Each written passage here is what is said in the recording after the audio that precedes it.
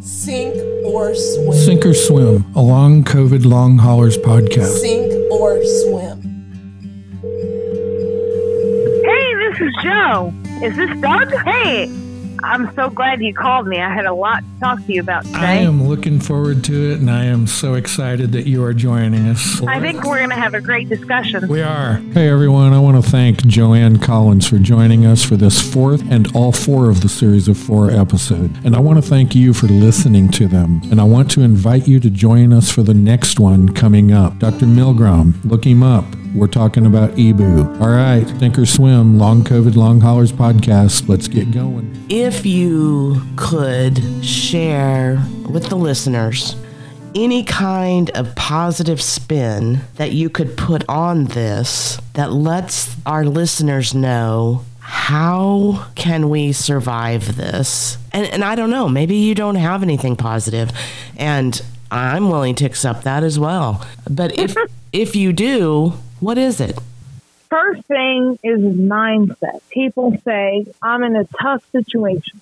You get yourself into a mindset of, well, I'm in a hole 40 foot deep and I don't have a ladder. I don't know how I'm going to climb out. Well, reach out to somebody. Step one, when you find yourself feeling like you're buried in the negativity and the nothing's going to get better and this is going to be terrible forever and I don't know what to do, reach out to just one friend that can kind of help align you, that can, hey, yep, this is awful and it's terrible, but have you thought about this and have you thought about that? That is helpful. The second thing is, actually, I think this is actually probably the most important thing, is you got to watch how you talk to yourself. Oh. Because when you talk to yourself using negative words, they carry a negative connotation. Molecules and things carry a positive and negative charge. Guess what? The words do also.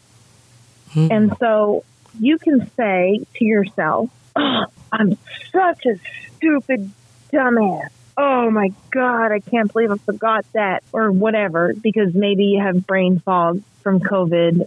You can say that to yourself, but you can also say, I am learning how to function differently.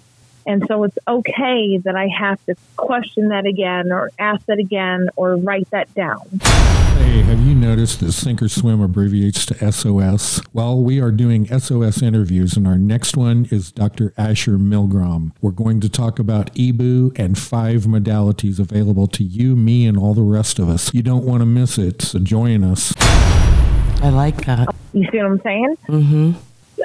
God, I encounter this so much in terms of how people talk to themselves. I know I'm diabetic and I should eat Domino's pizza, but damn it, I was really pissed off and I ate this pizza. Okay, well, maybe that might actually be true, but let's adjust the language that we use just a bit. And specifically with regard to COVID, we see people saying, I can't function anymore. I'm so tired. And those things might actually be true. If we reframe them just a little bit with the language that we use when we talk to ourselves in our head, we might then be able to summon the determination, motivation, courage, whatever you want to call it, to accomplish the task that we need to accomplish in that day.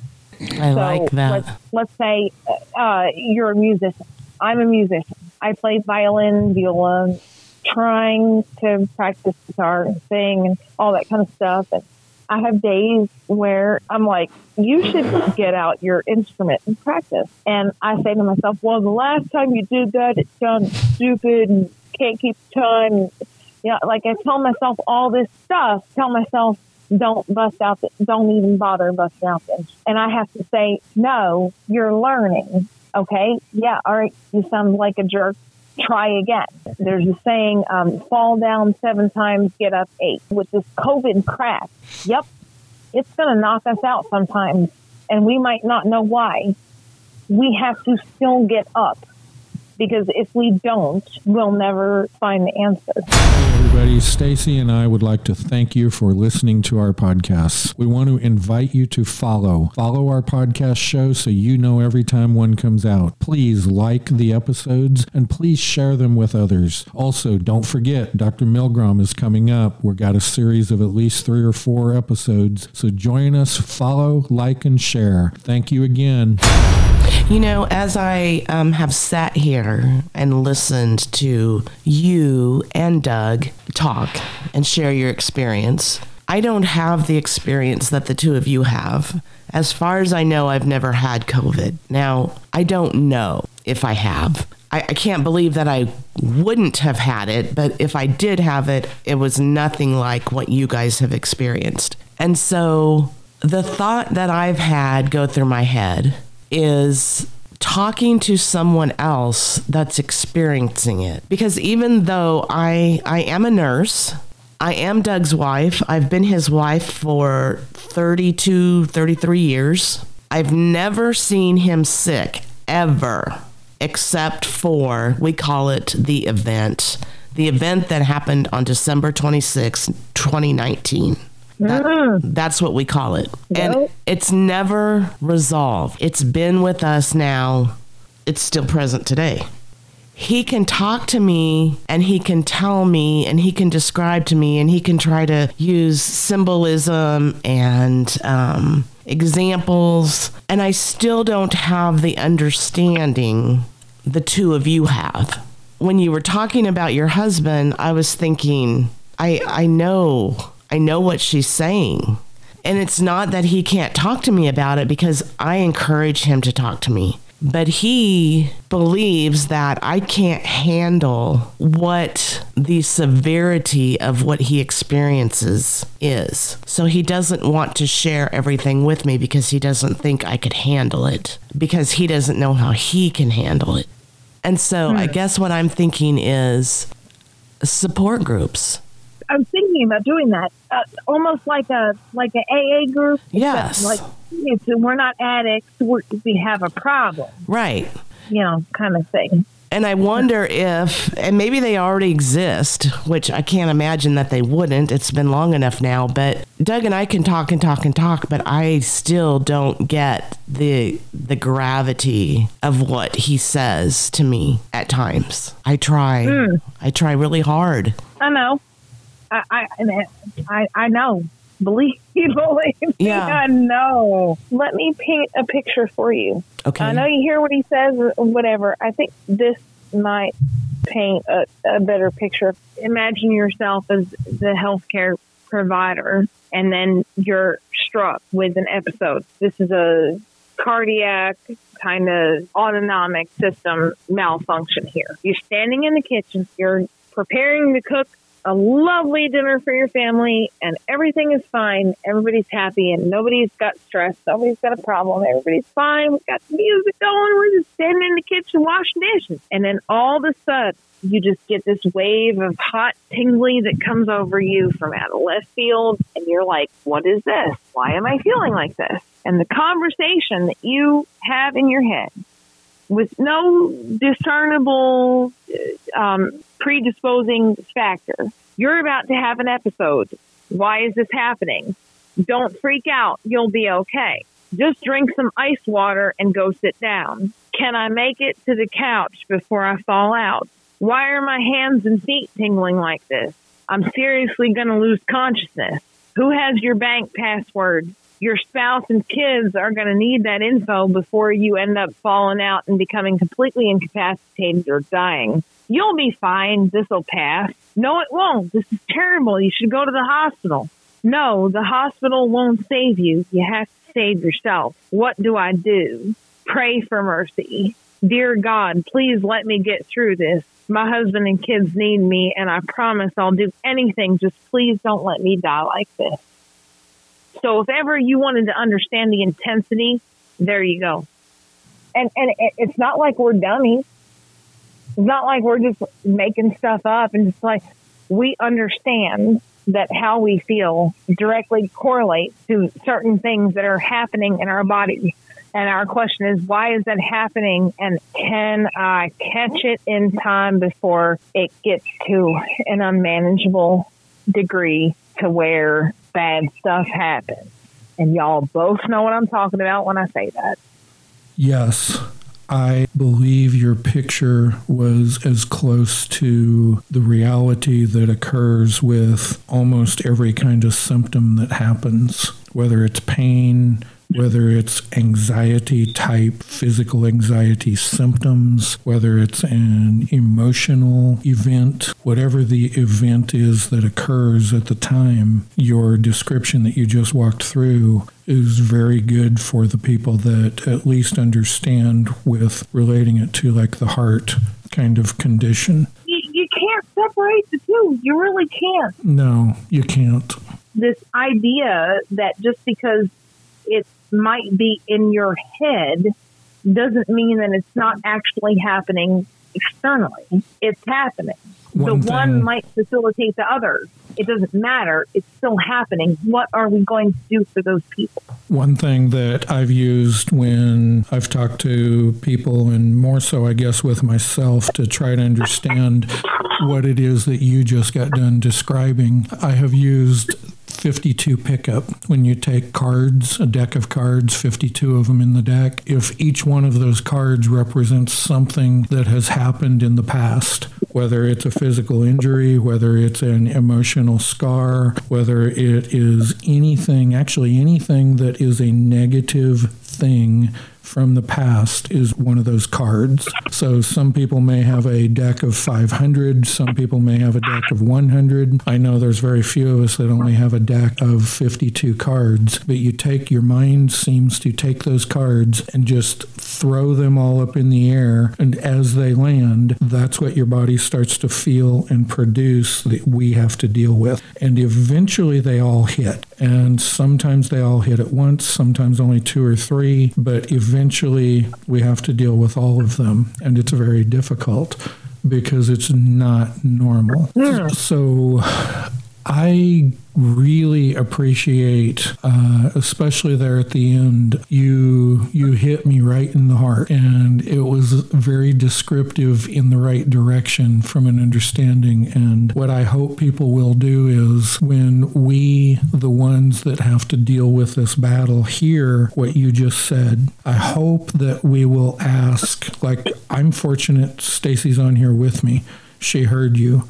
I know that she has gained somewhat of a little bit of light as a result of how you just got done talking. And I hope that what people will do is take the different parts and invite their friends and their family. I realize we each do not have 50 or 100 different friends and family that are ever going to understand. That shouldn't be our goal. Our goal should be get a handful of them, 1, 2 of our family, 1, 2 of our friends, somebody that, we know, but maybe brings some professional aspect to it. Those people are who I would like you, the listener, to share what it is that Joanne and Stacy and I have gotten done talking about here today. And the process of it, the reason that I also say these to a couple of family members, couple of friends, I wanted to jump in, but I didn't, so I'm going to try to remember exactly how you said it earlier. You've got to go talk to somebody. When you have that mental state that you know you need to pick yourself back up,